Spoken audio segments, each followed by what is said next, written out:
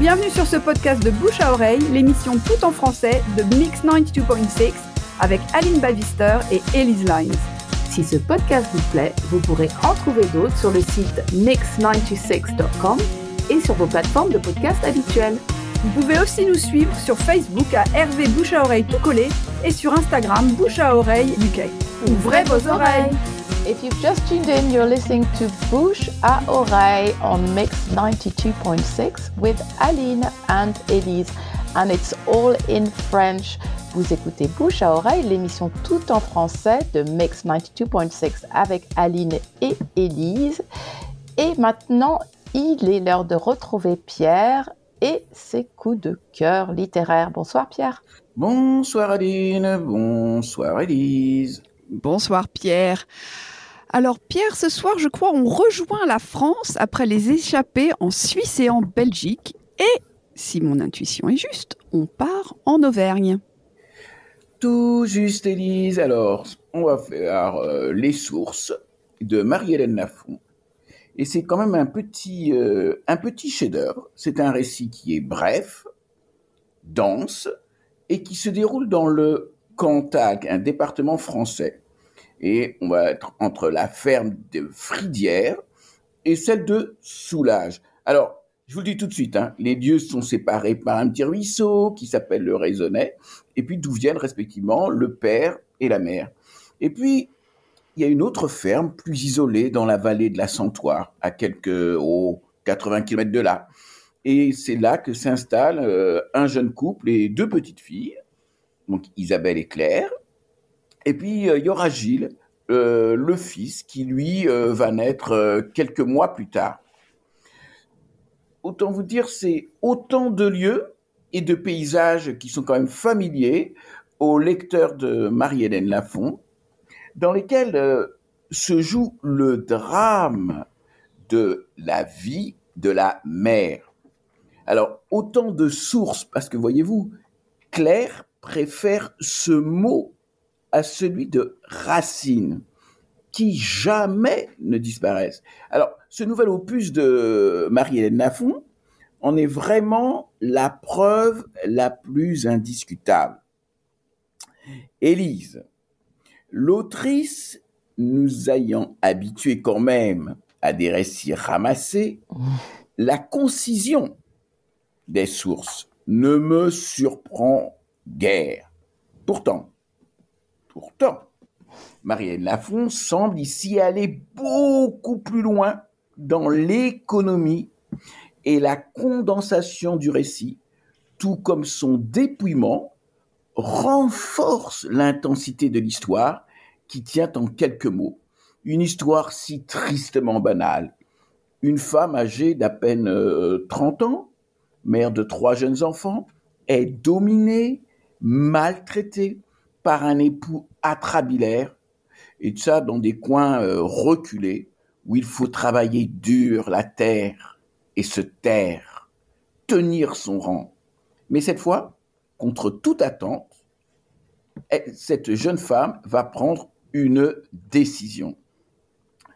L'importance de la mère dans Les Sources est indiscutable, omniprésente, muette, mais dont les pensées, les sentiments sont accessibles au lecteur par le truchement d'une voix narrative qui permet à l'autrice d'éviter la première personne, procédé qu'elle conserve pour les 2 autres sections du livre et qui accentue encore l'âpreté du récit. On est d'abord abasourdi par la violence, la férocité du père qui déferle sur la mère, brutalité d'un homme hargneux qui ne connaît quasiment aucune limite, mais aussi par cette autre violence que racontent Les Sources, celle du silence, qui tisse sa toile autour de la mère et dont elle est, elle aussi, l'artisane. On est tout autant saisi par le contraste entre le silence du personnage féminin et ses pensées galopantes livrées par la narration. Et on reste sur cette ligne de crête, Élise, que la langue totalement maîtrisée de Marie-Hélène Lafon permet de tenir dans un équilibre parfait. Oh, ben c'est une histoire un petit peu triste, ça, quand même, Pierre. Écoutez, l'écriture, elle dévoile ce que ressentent les personnages, mais elle ne perce pas leur épaisseur. Elle va ménager même leur opacité, celle d'un secret qu'on a l'impression d'approcher au plus près sans jamais pouvoir l'identifier complètement. Si vous voulez, on est à la fois englué dans la douleur de la mère, et puis on se tient aussi à côté, réduit à en être spectateur ou spectatrice, comme le sont les membres de sa famille, ses parents notamment, ou plus encore ses sœurs, qui assistent en silence à son naufrage, le perçoivent tout dans toute son ampleur, et pourtant, elles se tiennent sur le rivage. Elle sentira, dit le texte, elle sentira le regard de son père posé sur elle, mais son père est hindou. Il ne peut rien pour elle. Elle a fait sa vie comme ça. Elle va avoir 30 ans et sa vie est un saccage. Elle le sait. Elle est coincée, vissée avec les 3 enfants. Il les regarde à peine, mais il est quand même leur père. Il est son mari et il a des droits. Alors, moi, ce qui m'a le plus saisi, Élise, je le disais tout à l'heure, c'est la puissance du silence, qui ne doit pas être considéré comme un non-dit ou un déni, mais comme une source d'équilibre. D'accord, merci Pierre. Oui, Aline, tu voulais dire quelque chose ? Oui, je voulais dire quelque chose parce que j'ai lu l'histoire du fils de Marie-Hélène Lafon et il me semble qu'il y a quand même des thèmes récurrents avec ce nouvel ouvrage dont vous nous parlez, Pierre, parce que dans l'histoire du fils, il y a quand même la lourdeur des secrets de famille, il y a de la violence, il y a une écriture aussi très très belle et très pesante, donc j'ai l'impression que c'est un peu son thème de prédilection. Donc voilà, je voulais mettre mon petit grain de sel pour aussi rappeler l'histoire du fils. Vous savez, les auteurs, on a toujours l'impression que voilà, ils ont une idée et puis ils partent de là pour faire un roman. Mais en réalité, un livre, il s'inscrit dans une œuvre avec un grand O. Et donc, il y a toujours une obsession, une idée récurrente, un fil rouge, comme j'aime appeler cela. Et effectivement, on trouve pratiquement dans tous les romans de Lafon, à la fois ces micro-sociétés que sont les familles, à la fois qui peuvent être ces micro-organismes finalement, qui peuvent être déchirés, comme les êtres peuvent être eux-mêmes chacun déchirés, et que finalement, tout individu est limité non seulement physiquement par sa, comment dirais-je, par sa peau, mais il se trouve aussi que aussi souvent peut-on être proche d'une personne en détresse, jamais, au grand jamais, on ne pourrait être à sa place. Donc on est en fait des témoins. Ouais, c'est ça, spectateur face à la douleur. Ouais, tout à fait. Et chez l'écriture de Michel Lafon, Marie-Hélène Lafon, elle est, comment dirais-je, elle est incisive, c'est un couteau, un surin, et c'est ce surin qui va sculpter le texte, et qui fait qu'il est relativement court, parce que en fait, la douleur portée par les uns et les autres est extrêmement intense, et l'expression de cette douleur, elle est indicible. Très bien. Alors Pierre, passons à notre second ouvrage de ce soir, à notre deuxième ouvrage, je devrais dire, qui a un titre bien énigmatique, ce dernier roman de Myriam Leroy, je crois.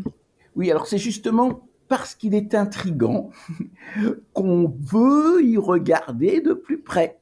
Alors je me souviens très précisément du lieu et de la table sur laquelle reposait ce livre un peu bleu pâle, couronné de ces mots, le mystère de la femme sans tête. Alors, j'ai tendu le bras, ouvert le livre au hasard, et j'ai été soulevé, transporté, téléporté. Tout part d'une inscription vue par l'autrice dans un cimetière d'Ixelles. Alors, vous, Élise, qui avait été, il y a quelques années, déjà en Belgique, Thierry de Saint-Sars, je me souviens bien. Oui. Alors, Ixelles, c'est un quartier de Bruxelles, pas très loin de l'avenue Louise, de Matongué, voilà. Donc, c'est dans ce quartier d'Ixelles que, en fait, tout va démarrer. Et dans le cimetière de cette commune de Bruxelles, eh bien, il y a un nom, Marina Shafroff, morte, décapitée en 1942. Alors, lorsque le regard de Myriam Leroy tombe sur ce nom associé à ce mot horrible, eh bien, elle a envie d'en savoir plus. Et puis, au fil de son enquête, elle découvre le destin d'une exilée russe à Bruxelles, folle amoureuse de son mari, mère de 2 enfants, exécutée pour avoir poignardé un officier allemand. Une femme dont la mémoire a été effacée. Le portrait qu'elle construit, en laissant son imagination compléter les rares documents existants, établit peu à peu des liens intimes entre l'autrice et son héroïne. Alors, en parlant d'une femme morte il y a 80 ans, Myriam Leroy parle d'elle et de toutes les femmes qui ont connu l'humiliation. Il s'agit d'un travail de reconstruction qui s'amorce.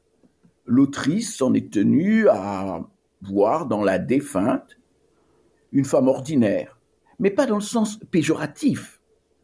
Une femme de son temps, qui est mise de côté quand il s'agissait de parler de politique. Elle a tué un nazi, elle se rend aux autorités pour sauver la vie de 60 otages, ce qui d'emblée l'a fait devenir un personnage hors du commun. Elle était en quelque sorte, elle devenait une anomalie.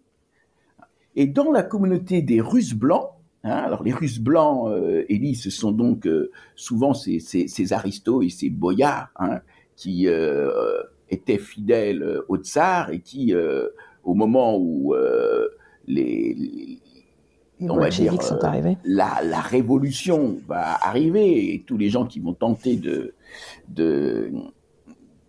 faire tomber le tsar, eh bien, eux-mêmes vont devoir partir. Ils sont souvent contraints d'exil, on les retrouve en Belgique, mais on les retrouve également à Paris.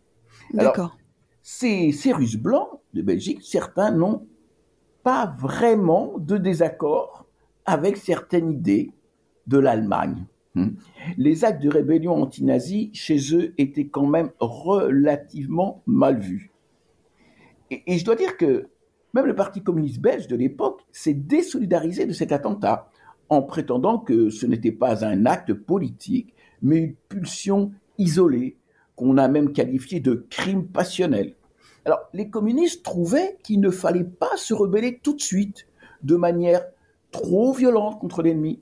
Et finalement, Marina a sans doute eu raison beaucoup trop tôt. Alors, que vous dire, Élise ?